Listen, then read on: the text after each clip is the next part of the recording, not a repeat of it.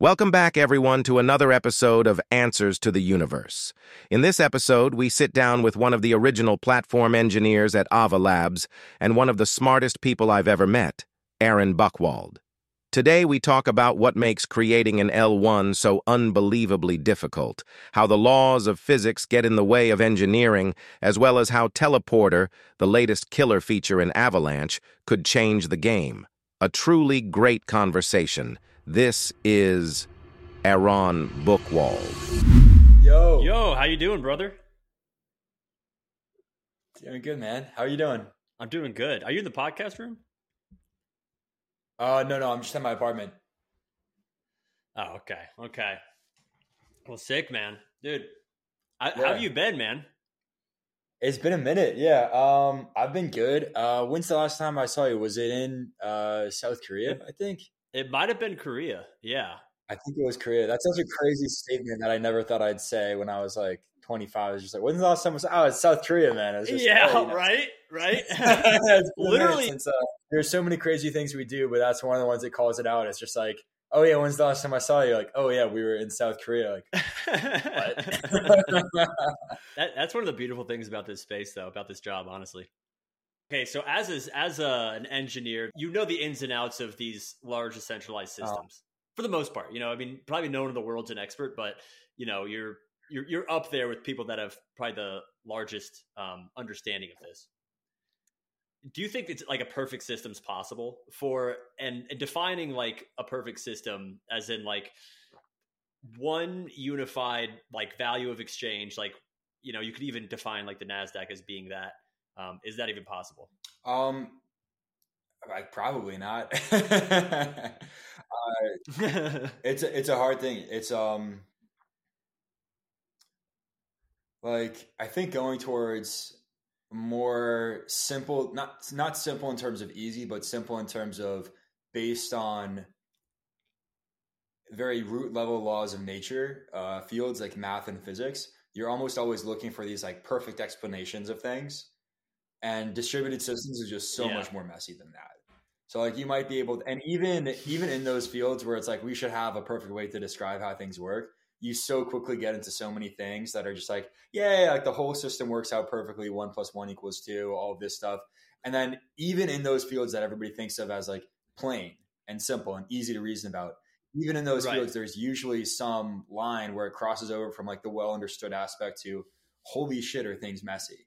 Whether that's like quantum theory does not actually align perfectly with classical physics, but classical physics describes almost everything in the world significantly better, and you don't have to worry about that at all. It's like, okay, well, then it gets really messy, and people don't actually know what the answer is today. Or if you look at math, and I think I don't know the names of these proofs. I'm not a mathematician or physicist, so if this is way off base or I'm actually making terrible points, someone please correct me on Twitter, I guess. But even in math, I don't think there is actually a proof that all of the laws of mathematics are true. We sort of have to take some of them as axioms and then build everything else on that. But there's not like a proof of those basic axioms. And there was a really interesting short story that Meg Fitzgerald sent me. It's I think I have it here. Oh no, I gave it back to her. But there's a really interesting short story about a math professor who like is brilliant, and she comes up with some proof that the initial laws of math that everyone assumes are true is false, and then everything sort of starts to fall apart. And it's not actually that far off. Like I don't think there is actually a proof of correctness. And it's in almost anything that you do, you peel back the layers a bit and everything sort of starts to fall apart or get messier. And distributed systems is pretty messy too. Like just look on crypto Twitter and you can see that it's pretty messy at the highest level. So, everybody sort of agreed in math. It's very messy. What there is going on. And in distributed systems, blockchain, because there's money to be made, obviously nobody agrees and everybody's showing their backs to a certain extent. But then even when you get to the engineers and the theoretical people and academics, what you usually have is a group of engineers that will just tell you a set of trade-offs and say, look, it's different. And they'll say, this might be better in some cases, it might be worse in others. And that's the vast majority of research. It's just, here's something that's different. And that's it, right? And, hopefully it's different in some useful way in some set of circumstances. But as you sort of move everything forward, usually it's different and not entirely clear that it's better than everything else, and very rarely is just purely better. And when you do have those innovations or those papers that are like, this is better along every dimension that we care about, it's obviously great. You've very clearly moved the ball forward. But a lot of the iterations are not doing that. There's something that's a little bit different, works under a slightly different model. Snow, like Avalanche, is a very good example of something that's like, well, it has trade-offs, right? It's not just purely better than everything else. It's actually under a certain set of assumptions that you might say, oh, this works better here. And it's the same with pretty much everything. So I would be surprised if there's just some perfect version of the system. The more likely thing to me is that you get to the point where you have enough of all of the things that you need and you sort of stop caring. So to quote another book, 'cause I've been reading a lot, there's The Innovator's Dilemma is a great book I just read this past weekend. It was a recommendation from Patrick. And one of the things that it talks about is how competition between products changes as the life cycle of the product goes on. And at the beginning, you have a product where like a bunch of people wanted it, sort of the early adopters that wanted it's imperfect, and it's competes along some dimension where it doesn't have everything that you want of that thing. So the more of it you have, the better people will want more of it.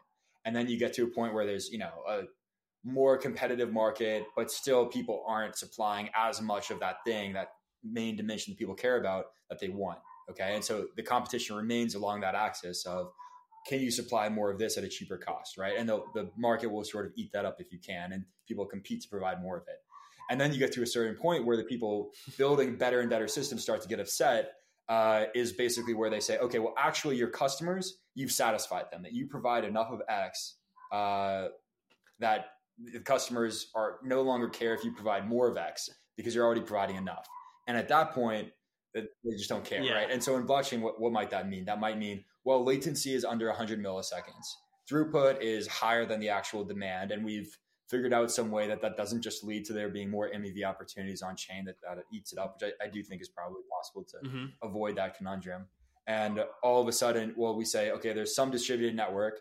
And although there's many different trust assumptions that you might have along the dimensions of liveness and safety, you can build these systems such that you're not worried about it to the extent where you don't care, right? And it's at that point, what do you compete along? And that becomes a bit more about either branding or even more, either branding or it's just a commodity that people don't care and they'll just buy it wherever they can. It could very well go that way. So that's interesting. And I made a video. It's called this is pretty much like almost describing like what they call the S curve of innovation as well. It's when like there's like a period where like the differences in innovation and I guess what they're describing is like how easily satisfied are the customers, where it's like you make these improvements and the customers just blow their mind. We're seeing that we probably saw that this week with VR headsets, I think, with Apple Vision Pro. And then I'm sure, we're going to see a bunch of great improvements, and then it's going to settle along where, customers don't really notice a difference anymore. Where do you think we are, and to your best guess, because there's really no way to know, where are we along this curve or on this innovation journey with blockchain? And I guess from your perspective, I would say that we're nowhere close to the point of people having enough of the dimensions that they care about. Fees are reasonably high. Throughput is not as high as we want it to be, and latency is still a trade-off. And we're getting close to the point where, depending on how you want to expose that to the user, you might be able to change whether or not that's the case. Because, for example, right now, if you want to have consensus over a global network, you're going to have at least one round trip time across that global network, which is going to incur at least like 500 milliseconds. Right? You can look up. Actually, there's a great AWS interregency graph that I really like showing people. I don't know if I can share my screen on here, but I think this graph is really cool. So I'm going to... It's all audio. It's all audio? Okay. So you just never mind. Well, there's this great graph. It's just easier to produce. Okay, cool. There's this great graph on latency.bluegoat.net. So anybody that's listening in and wants to check it out, it shows the latency between any two regions of AWS, which is obviously highly advanced. And so it's probably on the lower end of what it might take for a node in Europe and, let's say, Milan to talk to another node in Tel Aviv. And on the high end, you have around, I think, 400 milliseconds is on the high end.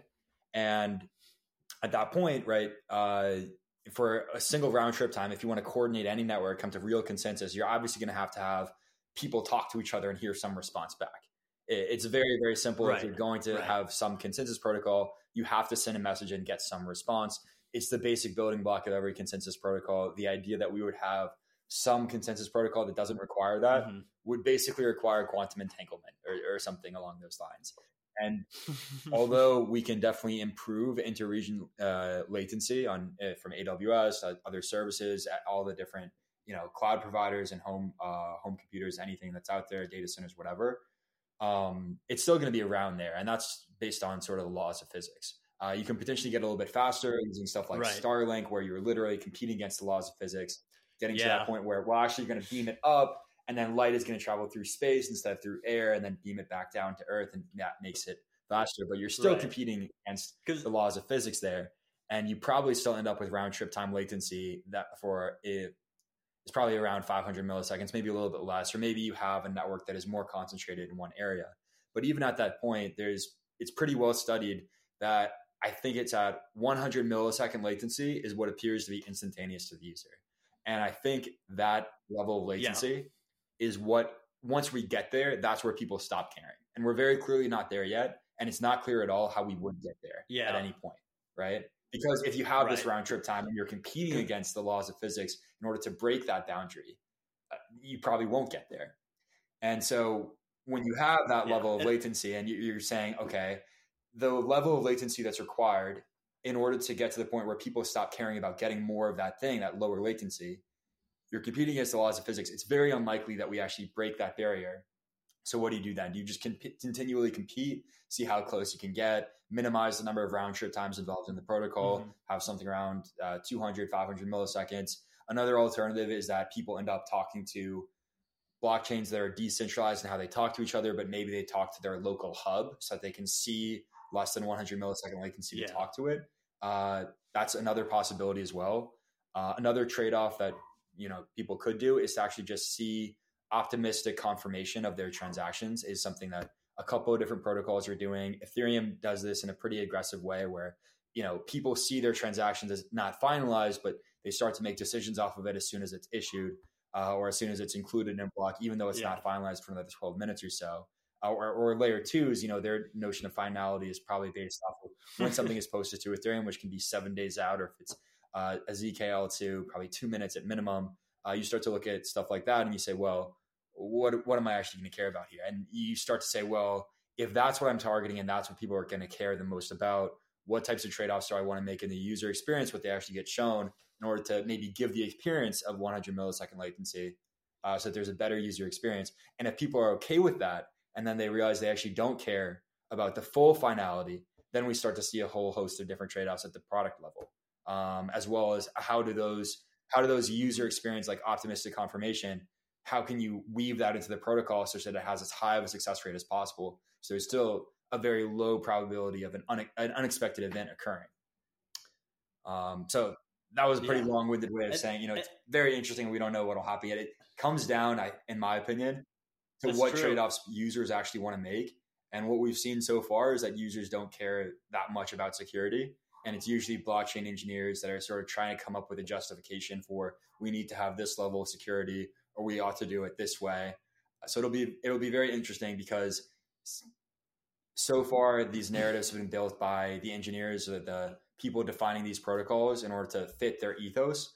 But we've also seen that successful applications can sort of reshape that narrative of what's required.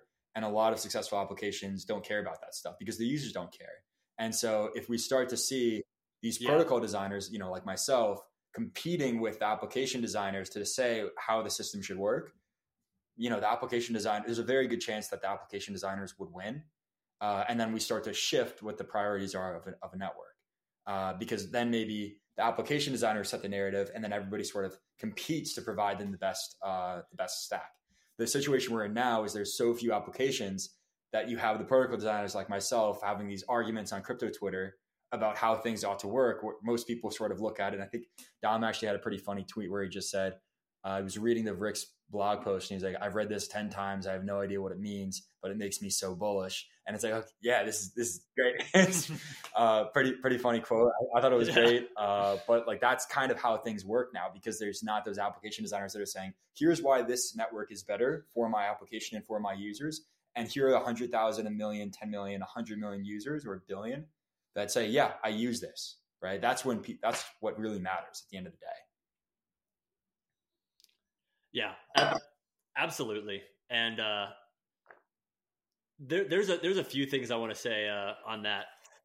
First, I know when you're talking about latency, I just want to specify, like, people don't understand like how continents communicate with each other is there's pipes that go under the ocean with I guess the intercontinental I forget what it was called, like intercontinental like internet cables or something.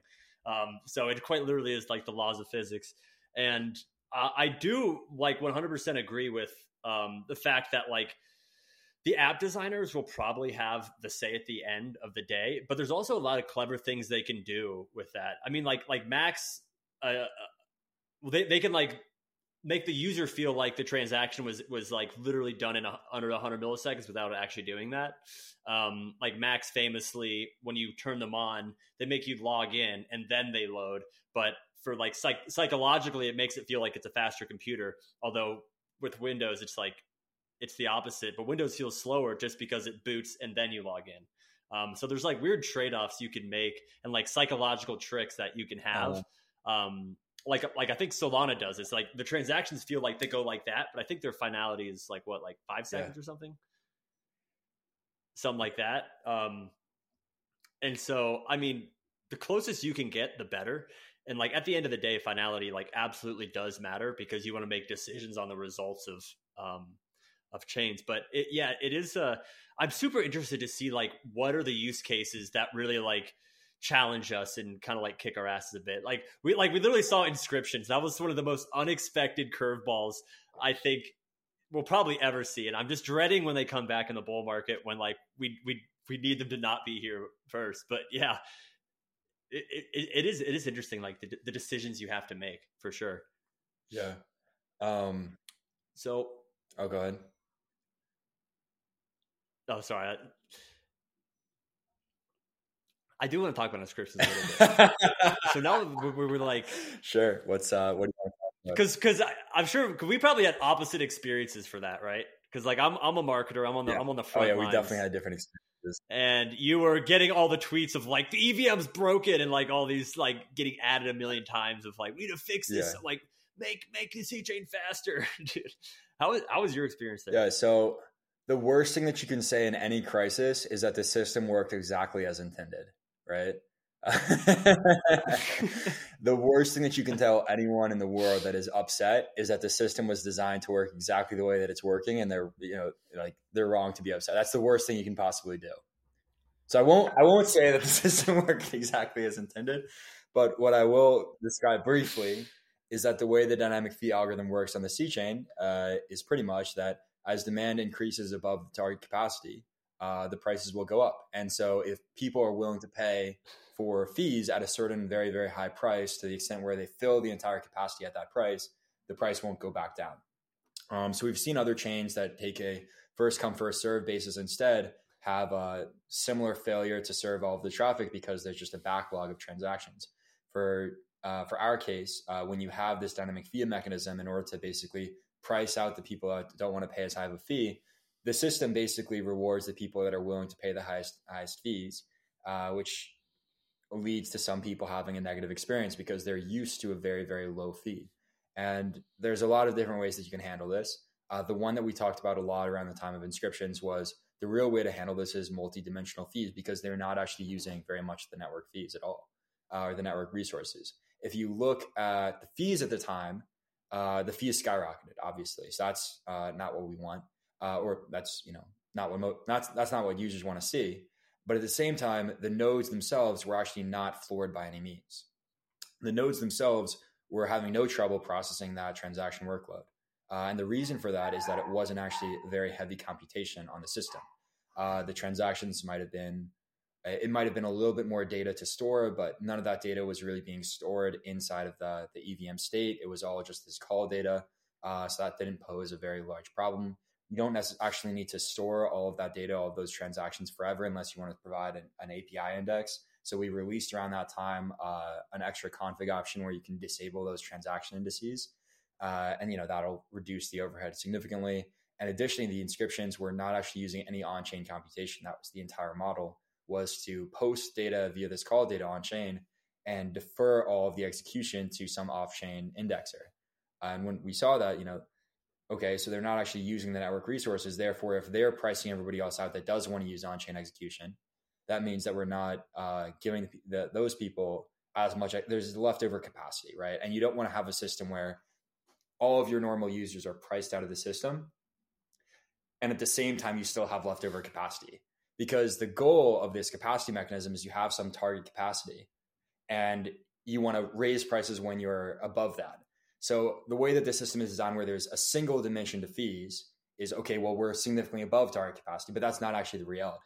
And that's why there's such an interest in having multi-dimensional fees, and why we tried to stick with that as sort of the solution, is because we do actually have a higher capacity than that. And in another way, the system did work as intended with the fees designed the way they are, where there's only one dimension. So in the long term, the two options are realistically multi-dimensional fees and increase the total capacity of the system as well, which for us, we want to do relatively slowly on the EVM as we continue to release more improvements, and are currently more focused on having people scale via subnets. But we don't want to do that at the expense of scaling the C chain as well, because obviously that's incredibly critical.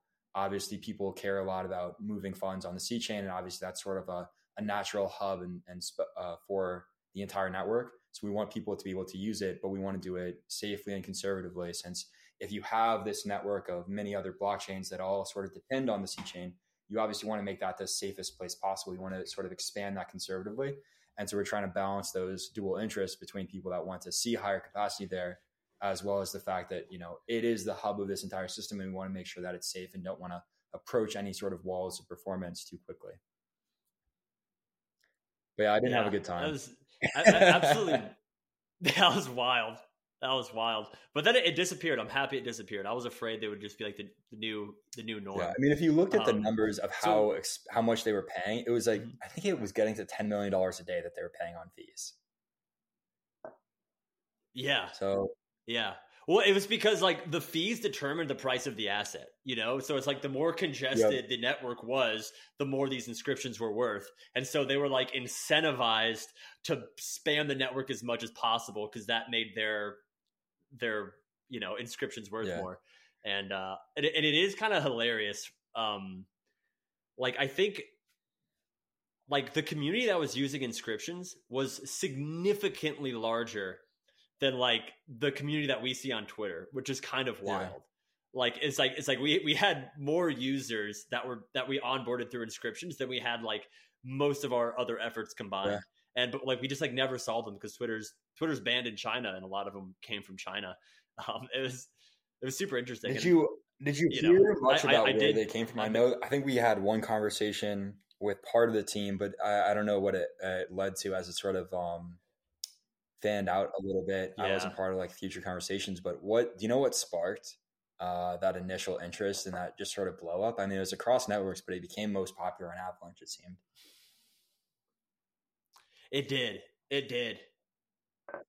I think it came from, I think Bitcoin inscriptions were super popular, and then they went to Solana, and Bitcoin's like the silliest network, because it's just like, it wasn't meant for anything complicated. You know what I mean? It's not meant to do anything except for just exchange stuff. And so people were doing goofy stuff with that, and those inscriptions got worth a lot. And then Solana did it. Those inscriptions got worth a lot. And we were kind of like the third wave of that trend, but it kind of all came from Bitcoin, because people were still figuring out, okay, like what can we do with this network that's other than just a store of value or digital gold. So this space is weird. You never know what's going to happen next, which is, the exciting part, honestly. Yeah. Terrifying. It is terrifying. Yeah, it is terrifying. So what do you work on typically? Like what features come out that you kind of feel like, oh, this is kind of my baby? So the biggest one right now is Warp is coming to the EVM. So we've been working on this one for about a year. Is that you? Yeah, I was primarily working on the integration into the EVM. So that one, we just released the pre-release for testnet, which is going live in, I believe, a week and a half now. So that's going to be one of the biggest features that we've released to date. So this entire vision of multiple blockchains, multiple subnets that are able to talk to each other seamlessly has been a part of the vision since the very beginning.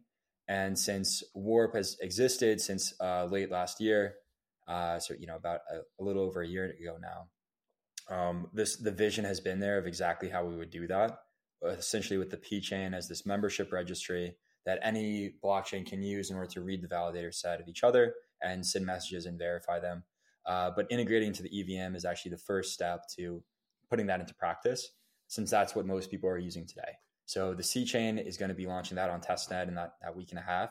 And this has also been integrated into subnet EVM. So you'll be able to see all of the different EVM chains on Avalanche, including on the primary network with the C chain, able to talk to each other via Avalanche Warp messaging for the first time. So I think that's going to unlock a lot of new innovation. And there's a lot of teams that are already very interested in integrating it. And it does give them a really nice primitive to work with. So I think the entire company has been extremely excited about that for the past year, because is what people have been telling me. So that's the biggest one. And then recently I've actually shifted away from working on the EVM. So I'm going to be starting to work on consensus research. And I started that in the past month and a half or so. So actually going back to our conversation about distributed system design and this entire field of research and different trade-offs that you might make, I'm essentially going to be working in that space of trying to reduce the number of round trip times, assuming that that's what's necessary. I might do a little bit of work on quantum entanglement communication, but probably not, since I don't have the physics background for it and don't think that's likely to happen in the next 5 to 10 or 20 years or ever. I don't know. So going to be mostly focused on reducing the number of round trip times necessary to confirm transactions of the protocol, increase throughput, and sort of define the network model that we want to use in order to model Avalanche where Snow makes sense, and start to figure out those trade-offs there. So that's what I'll be shifting to work on in the future. But prior to that, I'd been working on the EVM for sick, the past 3 years or so. Wow. That's crazy. Yeah, dude, I guess Teleporter and AWM, those are like two of the things that we can't wait for. And like the interoperability is something that I feel like the whole space is kind of like rushing towards right now.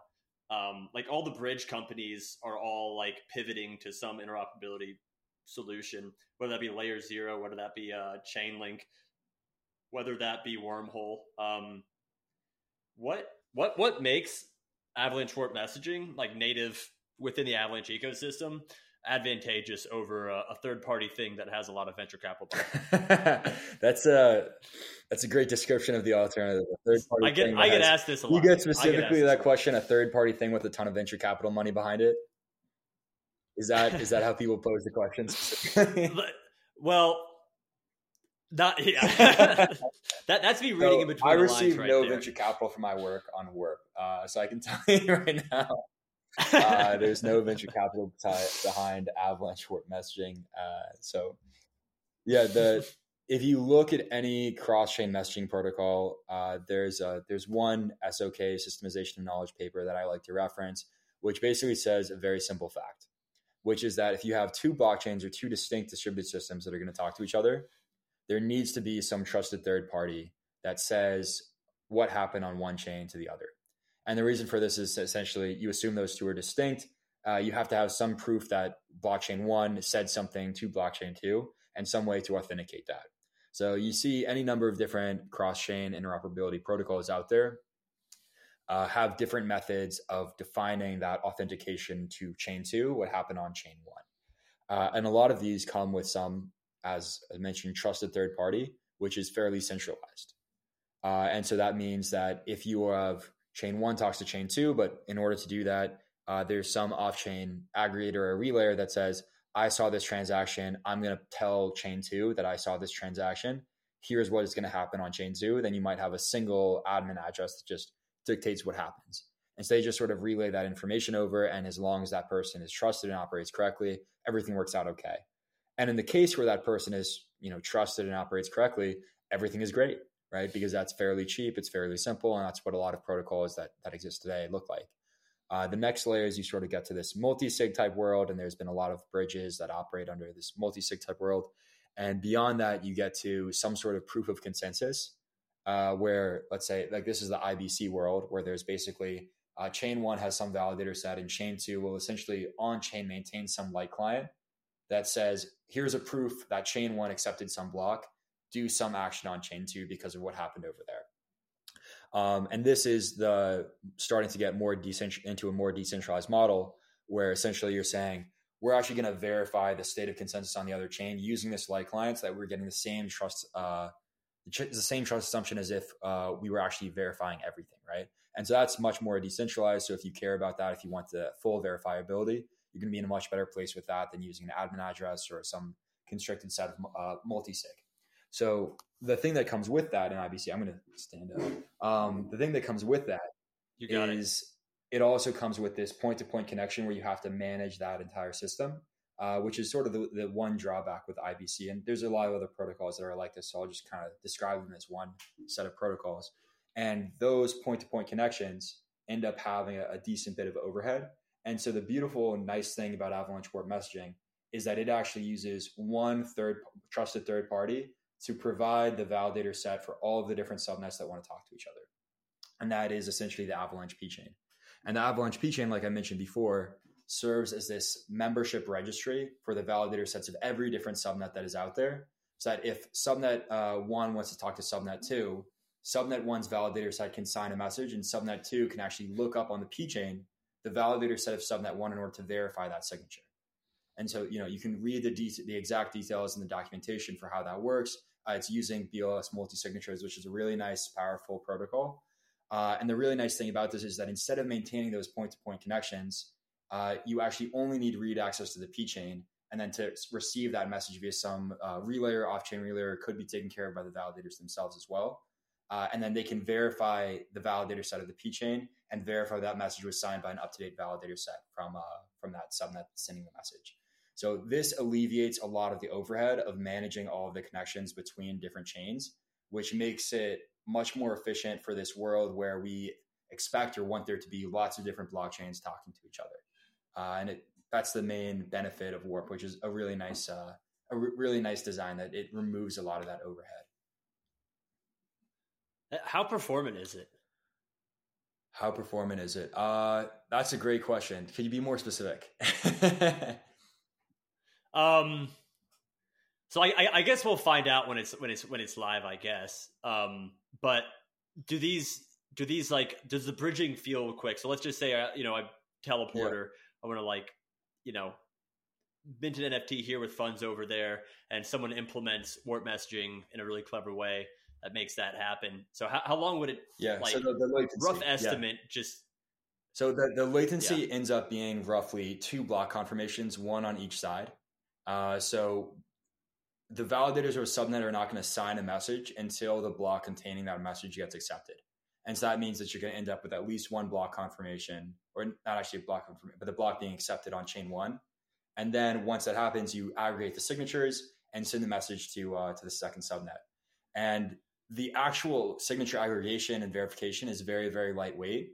So pretty much the entire latency comes from the time that it takes to issue that transaction to subnet 1, confirm that block, and then issue the transaction that takes that sign or aggregates the signatures and takes that signed message and sends it to subnet 2, and then it gets accepted there. So it ends up being about 1 block confirmation, or the time to issue from issuing a transaction to that block getting accepted on chain 1 to the time that it takes to observe that. So that, these get piled on top of each other as opposed to being able to be performed in parallel. Then observe that, aggregate the signatures is very quick, and then issue the transaction and watch it get accepted in subnet 2. So it ends up being roughly those 2 block confirmations. So it should be on the order of 2 to 4 seconds. And that's assuming an average where you're saying that blocks are confirmed on both subnets at roughly every 2 seconds. So that on average, if you issue a transaction, let's say you issue a transaction and it could be anywhere in that window between 0 seconds where the last block was just confirmed and 2 seconds where the next one is, where you assume, okay, it's just going to be an even distribution where you're issuing a transaction there. So you could issue at the exact 1 second mark, and then it gets included in the next block 1 second later. And then, you aggregate the signatures, observe that, and send the transaction to the next one, and you end up with that same 0 to 2 second range roughly. And then beyond that, you're going to see the performance depend on the exact dynamic fee configuration for both of those subnets. And at this point, I'm getting into it's all an engineering trade-off part of the conversation where I say it's a complicated question. Right. It depends on how you parameterize both of those subnets, what block time that you want, as well as what the target gas limit is going to be on both of those subnets, just like we talked about with inscriptions. And you're going to see probably the combination of performance from both subnets. So if both subnets are targeting a block being confirmed every 1 second, you'll probably see between 1 and 2 second confirmation for one subnet going to the other. That's awesome. So I my next question, I want to take it back. So you've worked for Ava Labs for a long time, right? Yeah, I think I'm coming up on 5 years now. Coming up on 5 years. Think, so 5 years ago, did you have any idea what you were getting into? Definitely not. Definitely not. 5 years ago, I was a freshman at Cornell University, and I wanted to get involved in some type of CS research. So actually, 5 years ago today, I had probably just started. Wait, is it more than? No, yeah, 5 years ago. Yeah, 5. 5 years ago today, I had just started working for an aerospace engineering lab at Cornell called Space Systems Design Studio. That was with Professor Mason Peck, who was the former CTO of NASA. And that was my first job in research when I was at Cornell. And I got really motivated and inspired to go into research, actually, because that Professor Mason Peck gave a talk about research versus engineering, where I think he wanted to do research after his experience at NASA. And I think the way that he described it was along the lines of research is where you figure out how to do new things. Engineering is where you do things that somebody else told you how to do.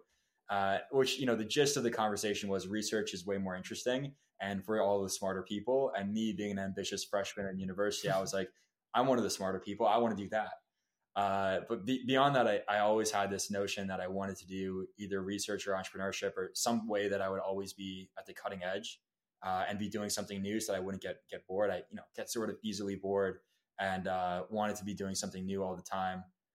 So I thought that research or entrepreneurship were the two great tracks to that. And very quickly, when I started working in aerospace as a CS major, I realized that although I was in a research adjacent or a research like field, I was doing what the aerospace engineers or aerospace students had already come up with and just programming that into a CubeSat. And so I thought pretty quickly, okay, this is great for now, but what I really want to get into is CS research. And Goon was a professor at Cornell at the time. And so he was one of the names that had already popped up on my list and of people to reach out to. And I unfortunately didn't at the time or originally, but eventually sent an email out. Actually, somebody sent an email to me, a club that I was in on campus, and threw my hat in the ring and was lucky enough to get an email back and got the opportunity to start really, really early on and have a great experience. And at the time, it was still, the company was still out of Cornell, so in Ithaca, New York. And it was a really great experience because the entire team at the time was just a couple of PhD students, Goon. It was just a room full of absolutely brilliant people. And me being, a very eager to learn, rising sophomore in college, people actually took the time to help me learn. And, they say that the best place to learn in the world is to be the dumbest person in the room. And I can tell you without a doubt that I was the dumbest person in the room at that time. And the second part of that is the larger the difference between you and everyone else, the faster you will get up to speed and learn. And the difference was huge. So I was learning really fast and they were fantastic mentors. And I got incredibly lucky to have this opportunity to be here. And they were incredible mentors to me that entire time. So, yeah. But at that time, I was really just interested in doing some research, working with a professor that was working on something interesting. And Ava Labs, since the very beginning, was very clearly that. I watched that 15-minute video of Goon explaining Avalanche Consensus in, I think, 2018. And he was a brilliant speaker, a really brilliant speaker. And you could tell how much time he had put into working in blockchain, starting from 2003, as well as working in distributed systems for a long time before that as well. You could tell how brilliant of a guy that he was. And he was definitely somebody that I wanted to surround myself with and work with and hopefully learn from. And I was incredibly lucky to have that opportunity to be here. That's awesome. So, but I definitely never saw any of this coming. I never thought that the team would include. Right. I did not see any of this coming. No, this was a crazy transition, and this was my first job in crypto too. And so all of the craziness that kind of comes with crypto, I had not really been exposed to it. So much crazy. I feel like this industry is like nothing else. Yeah. Yeah. it feels a bit at times like professional sports, which I feel almost bad or ridiculous saying, 'cause it's a ridiculous comparison. But there's a certain amount of like idolization that goes into how people treat these protocols, because it makes them, so much money. So people get dedicated to it to such a large degree. It feels a bit like that, which is absolutely bizarre because, none of us right. It feels ridiculous. We're just people. Yeah. We're just people. And I mean, there's a humongous community out there that like literally worships and like spends all you can't even fathom like, okay, who would spend all day on like Tesla Twitter or something? You know what I mean? Where it's like you just talking to everybody else about Tesla and that's it. It might exist, but I feel like it doesn't exist in the same way it does in crypto. Yeah. You know what I mean? It's there's so much baked in community within these decentralized protocols, because I mean it's almost like a video game. Everyone joins, we find our clan or whatever. We customize our character in the sense of you get an NFT, you put it on your profile picture, and there's a leaderboard that we call coin market cap, okay, of who's doing the best, whose clan's doing the best. And to wrap it all together, there's a mythical origin story that nobody quite understands with the Satoshi white paper. The mythical origin story really puts quite the bow on it, or the cherry on top. It's just pretty crazy. It really is the virgin birth of crypto. It's really crazy. And it is. It literally Ethereum is. too is this pseudo virgin birth, like one level detached. But it's really amazing to have that kind of origin story. It just adds to the romanticization of the entire thing. It is. So you kind of just like stumbled into crypto just because you wanted to do something new. That was a big part of it. I was very interested in crypto prior to that. I had just never had the opportunity. I was the type of high school student that thought it would be a good idea to. So when I was in high school, I was usually the first one there and the last one to leave. And so I thought it would be a good idea to, before I left, take out all of the Chromebooks that were free for students to use, start mining crypto on them, and then get to school first and turn them all off and put them away. So I was the level of student that had that type of thought, but didn't actually do it. Which, I probably would have gotten in a lot of trouble if I did that eventually, but I also probably would have done okay. So I don't know. Probably done all right. But I was that student that thought that would be interesting, but didn't quite do it. And I thought that the ideas of crypto were incredibly fascinating well before I actually got involved. And, a lot of people, the barrier to entry is shockingly low to get into crypto in a lot of ways.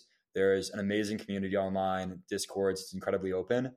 But at the same time, it was never something that I dove into until I started with Ava Labs. So, I talked with my cousin a good bit about different stuff that you could do with blockchain. He was working at a database startup at the time, and we were talking about how you might use blockchain in order to handle some of the load that they were seeing. He was working on a company called Mesosphere that actually Anatoly used to work at too.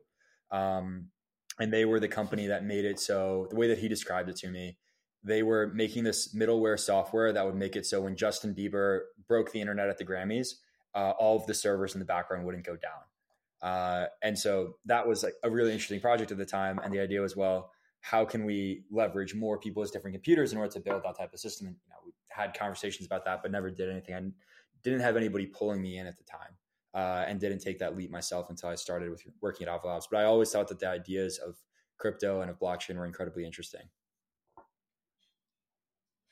Do you think about like money and value often? Because I read probably unintentionally the book that kind of like made me the most, that like ushered me in from level like 8 passionate about crypto to level 10 passionate, was a book called Sapiens. It's pretty famous book, but it basically just like goes over all of humankind, and the kind of the point of the book is that like most of the stuff, like the norms we have, are just kind of just there because someone thought it'd be an efficient way to govern a ton of people.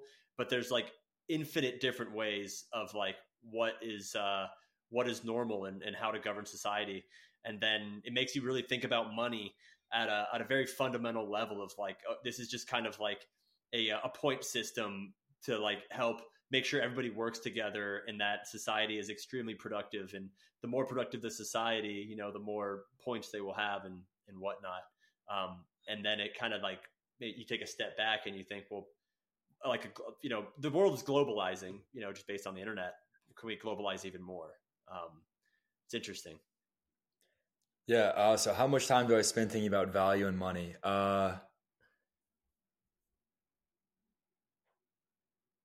That's a very meta concept. I don't know if I can answer. Super meta. How much time do I spend thinking about? I guess not that much. Okay, that's a fine answer. It's a great question, and not the best answer, but I think that's the reality of. I do have those sort of meta thoughts about these things, but I can't tell you that I have any cogent thought about the direction that things are going. Although I definitely agree that the way that we define norms plays such a massive role in society, and it's usually totally arbitrary. And yeah, it's always a battle between the people that want to keep things the way that they are and where we want to go, which is incredibly interesting to watch. Mm-hmm. And I would say, calling back to the system design aspect, it's really interesting because we sort of set the design for those systems and what those norms are. And we see them being set on Twitter too. And it is a much faster feedback cycle to deciding what those norms ought to be, and a faster evolution than there are in a lot of other aspects of life. So from the design of, if you're ever to work in crypto, I think it's actually a pretty good background to go and work in the government afterwards, because you'll just see so many, not in that, but you see so many iterations of how the system you design has an actual impact on people and feedback. And it's very interesting, and it's experience you don't get in a lot of different places. It's incredibly rare. Not that I necessarily. How much of the system design is psychology, like anticipating about how historically people have used money? How much of the system design of blockchain are you asking, you think? Or of Avalanche, of your decision? Do you optimize for what's the most performant solution?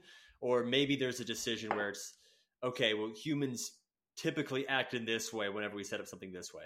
It's interesting because going back again to the distributed systems design, usually what we're designing against is some sort of arbitrarily defined Byzantine adversary that we want to tolerate, and sort of the best that we can possibly have of aliveness. Could you pause? Yeah, sure. Can we explain that in like a simple term?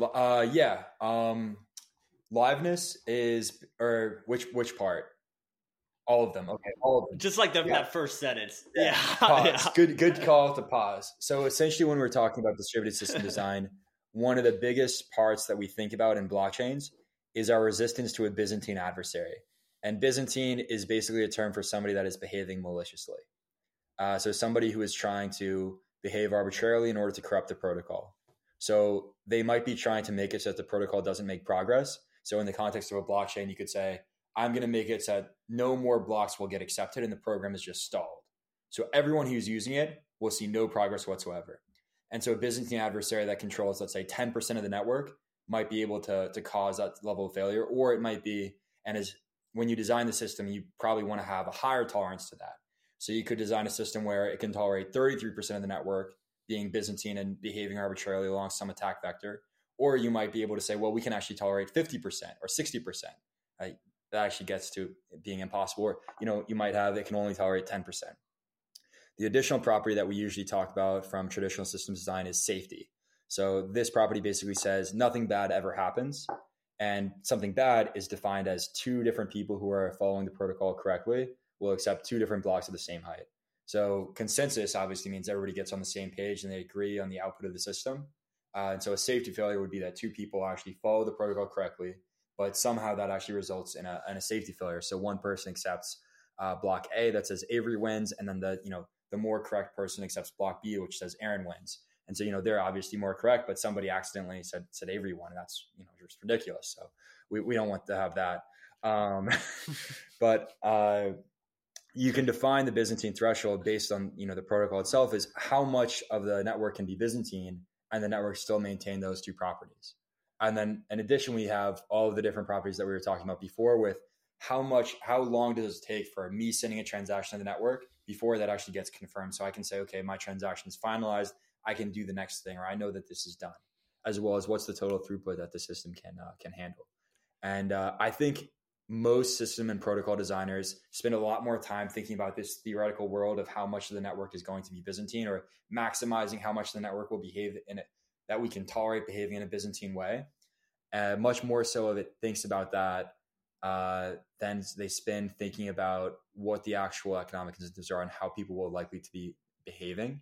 But there is also a decent amount of thought of, the economic incentives, because we also design these things to be reward systems, where people get a reward for behaving virtuously. Yeah. They might get punished for behaving in a Byzantine or malicious manner. And the reality is that, having maintained this network or worked on this network for a number of years in production, there's very little Byzantine behavior, actually. There's very few people that we've observed of people modifying the clients in order to try and break the network in some way.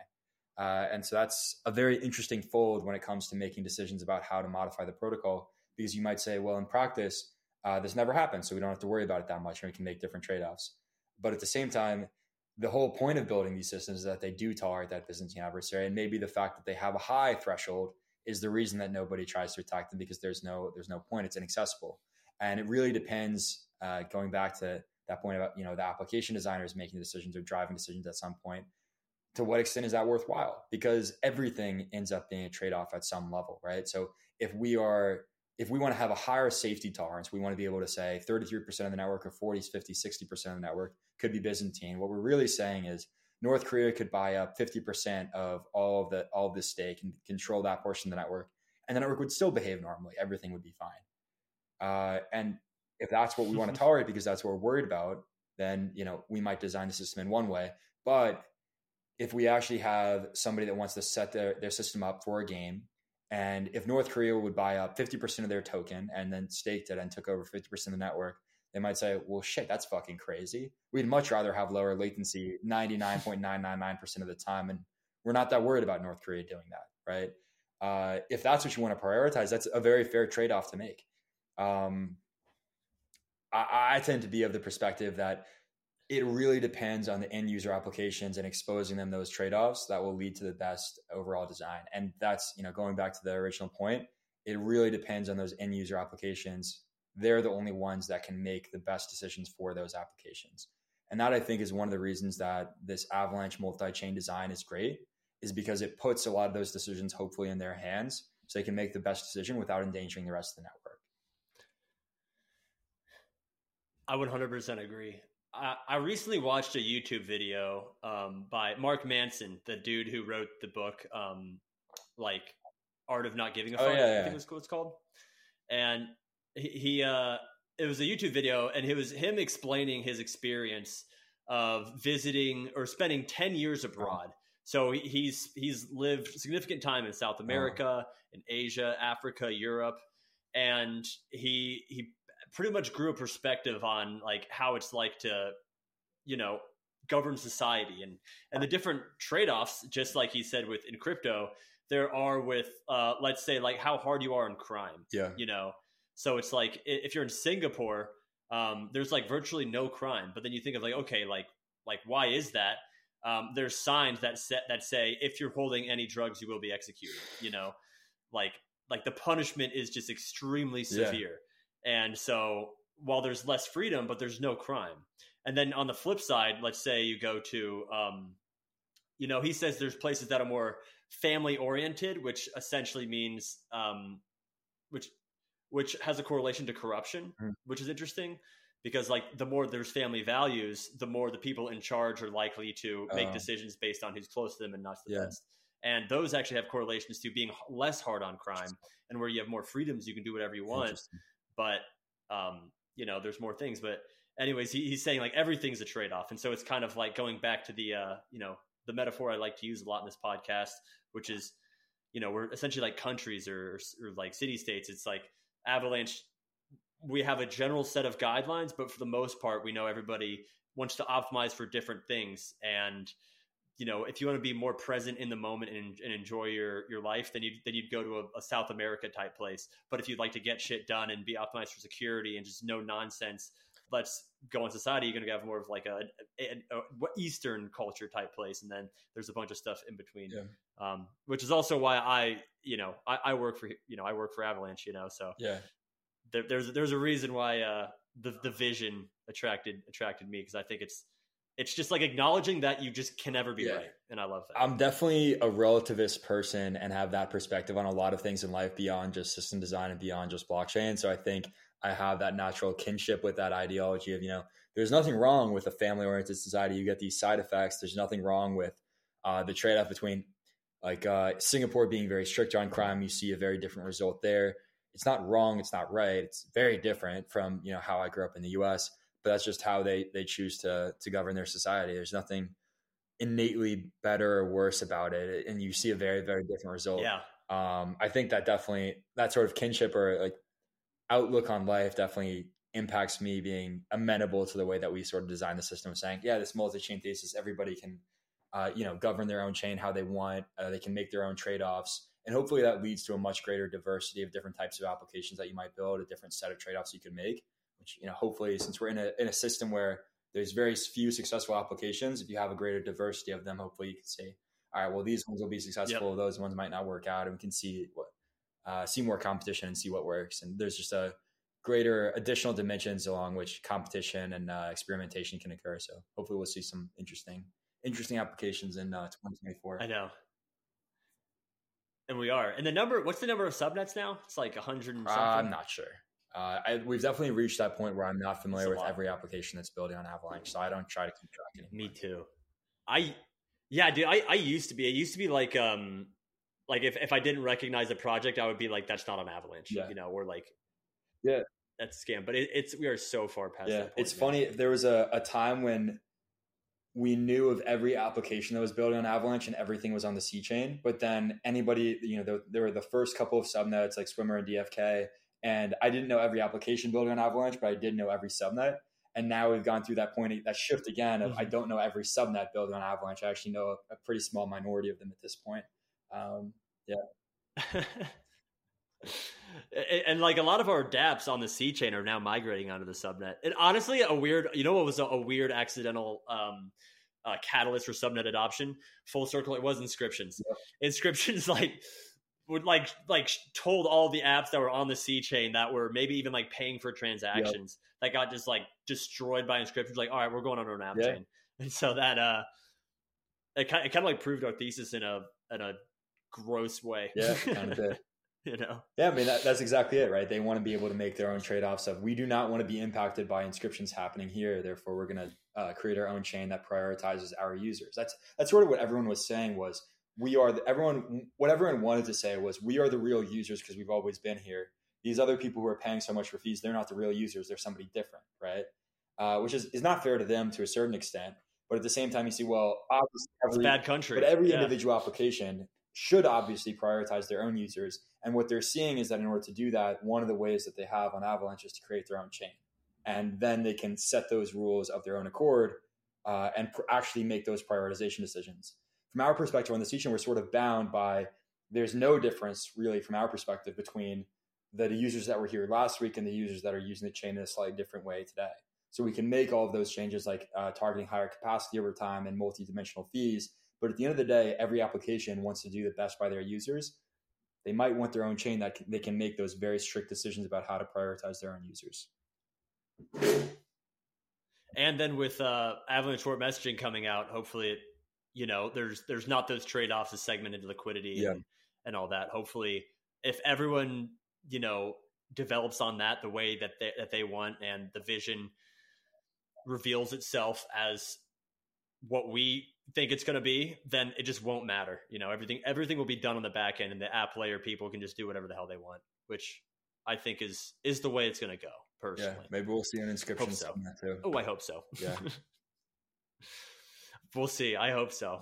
I'll ask you some questions now. What app are you most excited for in 2024? So there's two. There's two.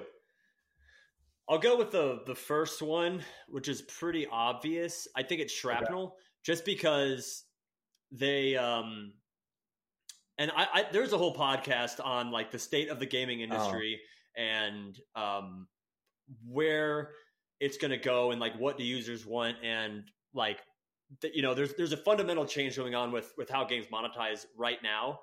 This podcast was actually done and set in Korea. with this dude named Nick Metzler. You should listen to that. I'll link it below. I probably won't, but listen to that. Just look up Nick Metzler. And he was basically like saying that, like, you know, every 7 to 10 years, the gaming industry fundamentally changes. It went from arcades to then consoles, then it went to handhelds, then it went to like free to play games, then it went to MMOs and like all sorts of stuff. And right now we're at the very tail end of the free to play era, you know, Fortnite, Warzone, even like Candy Crush Saga on mobile. Like a lot of those games are, I mean, they're not going to go away, but there's need of disruption.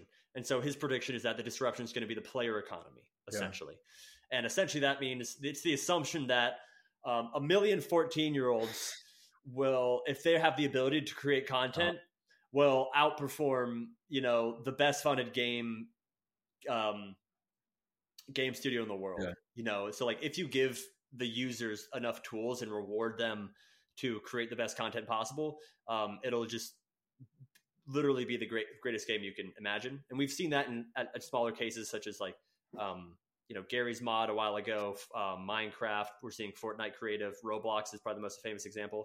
Yeah. But Shrapnel's essentially doing that for adults. And I think that's going to be very interesting. And they're like the game design. It's just more mature. You know, you'd have to play it to really understand what I mean, but it's slower, strategic. You know, you're killing people, so there's that, and you know, it just feels like a more mature title, essentially. Yeah. So it's just like the branding is really more for adults, is what I want to say by that.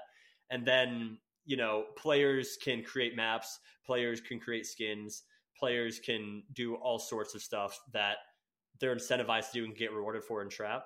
And so I think that could just really create an interesting game. And I think maybe years down the line, it's going to be much more fleshed out. So that's one.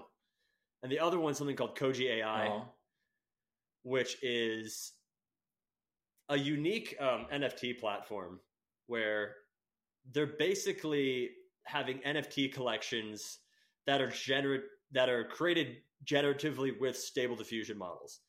And what makes that interesting is, so let's say we have a collection and it's going to be Van Gogh themed. Okay, so it's the Van Gogh collection. There's going to be a model that's trained with all of Van Gogh's prompts, right? And each time you hit the mint button, it's going to be a completely random seed. And there's a little text box for you to write 1 or 2 words. Mm-hmm. And then it's going to appear in your collection. And so it's going to be a generally cohesive collection, but each mint is going to be a little bit personalized. And I think that's just going to be very, very interesting. And people are going to do pretty fun stuff with that. And then, you know, Van Gogh is the example, but they're going to do it with like actual artists who train these models themselves and give them their own personality. And so it's just like a rare use case of where AI meets blockchain, or modern AI. I hate that term AI, but like, I don't know, the current trendy AI meets blockchain that I think could be interesting. Cool. I think the thing that I'm most excited about, one thing that I've been excited about for a long time. So I started working in blockchain when I was a freshman in university. And even before that, I worked for this conversational AI company in Germany. And before that, I tried to start a startup when I was in high school and I met some random person on a train, was hiring got funding from a guy that I met a while ago. Shout out to Michael Kliska. Was a great guy. And then I ended up trying to hire people on Upwork. And one of the things that I found was there's such a motivation among a small number of people, but a significant number of people who are very young and don't have access to jobs at places like Google or Facebook, but are so highly motivated and so can be so talented. Speaking of people besides myself, of course. And there's such a possibility of, if you give them economic opportunities to compete, to see what they can do. Especially if you have these broader communities that are sort of helping them along, which I think we had in the early internet in the 90s and really have very strongly in blockchain communities today. I think that's actually one of the greatest strengths of blockchain communities, is the amount of help that you get when you join is astronomically higher than almost any other field that you can go into. Like the level of support you get when you join a blockchain community's Discord is orders of magnitude higher than if you were to try and become an aerospace engineer by DMing people who work at SpaceX, right? It's two completely incomparable things. But I think that the possibility for this user generated content or aggregated content among a large number of different people competing to build the best stuff along so many different avenues, whether that's technology, applications, or even just content creation, is that intersection with blockchain, I think, could be really interesting. And I don't think anybody's gotten that 100% right yet, but I'm very hopeful that with applications like Farcaster taking off, Friendtech, Stars Arena having had their runs in the past as well, it'll be really interesting to see what comes of that. As well as, there's so many different cases that are pending right now against the, trendy AI models where people are saying, no, you can't use my stuff anymore. Whether it's the New York Times saying you can't train your AI models and spit out my content, or Taylor Swift and Ariana Grande saying that, I think this came out today, that TikTok can't play their music anymore without its copyright infringement. And that's just a massive blow. So we'll see what happens, because for people like them, it's just an abuse of their content. But for so many other artists, it's the way that they get popular. So we'll see what ends up happening. And there's so many, there's going to be so many different interesting cases, both from a legal perspective and how this sort of shakes out in court, and also in terms of just how we as a society decide to establish norms about how these things ought to behave. And I think that the possibility for blockchain to play a role there is huge. It has just a lot of the properties that you want to have in order to provide a ledger of here's what you can use, here's what you can't, here's how you verify that everything was done correctly.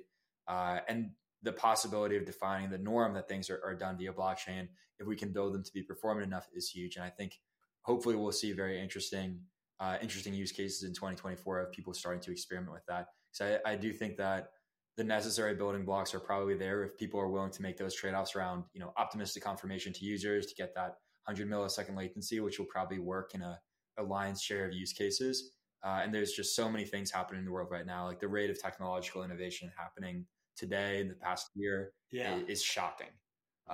Frankly, I'm scared at times. It's shocking. It's so many things are happening. Yeah. It can very easily get to I view it for sure. I think like of all the predictions that people have that they're like scared of the future, I think 99% of them are like already in our day to day. Yeah. And what I mean by that is, so I don't know, people talk about like, I don't know, like the metaverse, where it's the assumption that, okay, your online presence is more important than your physical presence. I feel like we're there without a doubt. Like, I feel like, I mean, there's like screen times, like 7 hours a day on your phone. And when you're not on your phone, you're on a different screen. I mean, I go in person to an really office easy argument and then work on my laptop all day, right? And remote. Yeah, with remote company. I feel company, like mostly remote company, right? And so I feel like the arguments for the metaverse are like, mostly we're already here. If you define it as, the online world's more important than your life. And I feel like our jobs are. The sad thing though, and this is just such a trope that I'll repeat because I think I relate to it and think it's important, is that there is, it's like people talk about the epidemic of loneliness. And although it's true, I feel like the majority of my life is probably online at this point. In a lot of ways, it can be more important than your in-person life.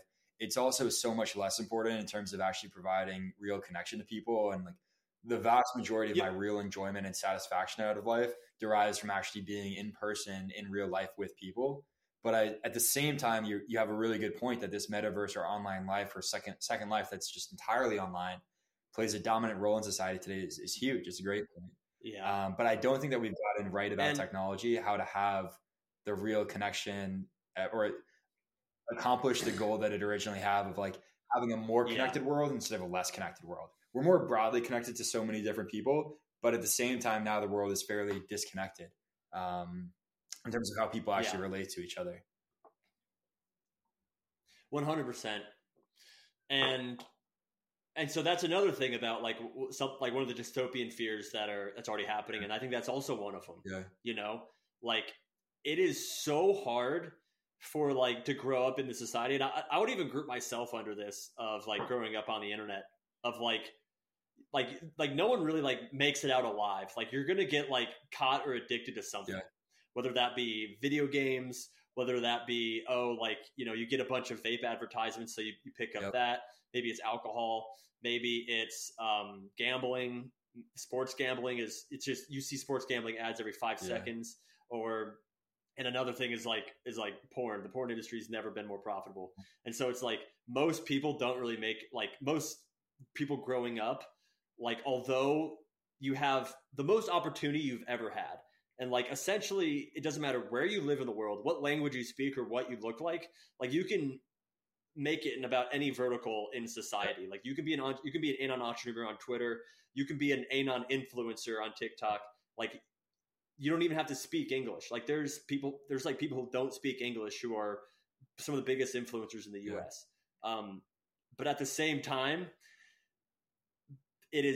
those are such abnormal cases. So we have so much opportunity, yet there's so much temptation that 99% of people are going to get caught by something. But the 1% that do kind of make it out unscathed are literally superheroes is kind of how I see it. I think that's a great way to put it is, there's so much temptation, but also so many tools, and the vast majority of people end up feeding into giving into the temptation instead of learning how to use to no fault of their own. Yeah. If you do end up being in the 1% of people that learn how to use everything as a tool or use the great technology that's at our fingertips today as a tool and avoid the temptations, you are absolutely a fucking superhero today. It's ridiculous.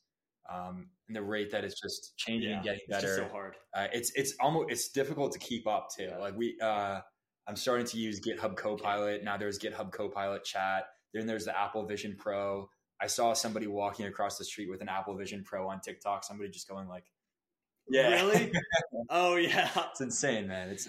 I don't know if they're a superhero. I think that person, I don't know if that person is a superhero, but they certainly look like it. I don't know. It'll be seen. It'll be I don't know. Super villain maybe. Yeah. But it's interesting, man. Yeah. But hey, I think this is a great podcast, man. I really enjoy talking. Yeah, great chatting with you, man. As always. I'll not sure when I'll see you again. Maybe it might be the Avalanche Summit coming up. I don't know if you have any information or a spoiler or not. It's coming up in 2027. 2027, yeah. I'll see you at Avalanche Summit 2027. Yeah, I'll be coming to the office late March. So hopefully, if you're there, I'll see cool. you. Yeah, I'll be in the office in late March, almost certainly. So yeah, I'll see you then. We'll have to get some basketball in or something. Awesome, dude. We will. I played on Saturday. Just pick up for 3 hours, but it's been a long time since I played, and like you know how it goes. Like I can't move. Yeah. Like I'm so sore. My back is just destroyed. I've been getting back into it, but not nearly enough to the point where I'm actually good. So it's it's still fun, but it's kind of I'll never just be out good, there and be like, I'm fucking terrible at this. I know. But thankfully in pickup, most people are bad. Yeah, I know. That's a good thing. Just start making picks. That's what you do. You just make picks. Just get rebounds and play defense, and everybody's your best friend. Then you're good. Exactly. Yeah. All right, great chat with you. All right, brother. Well, great chat with you. I'm gonna say goodbye to the audience real quick, and then I'll send you on your way. Right. So, thank you guys so much for listening. This was Aaron Buchwald, right? I feel like I've never said your last name before. You might not have ever said my last. Buchwald, yeah. Wow, Aaron Buchwald. But anyways, Aaron Buchwald. Thank you so much for getting on the podcast. This is one of the smartest guys I know. He's always a pleasure to talk to. And no matter what you're doing right now, I would really, really appreciate it if you would take the second to give this podcast a 5-star review. It really helps us climb up the rankings. We're on episode 28, halfway up the mountain. Not even close. I'll probably be doing this for a lot longer. But thank you guys so much for listening. This was Aaron Buchwald. Thanks so much for having me, Avery.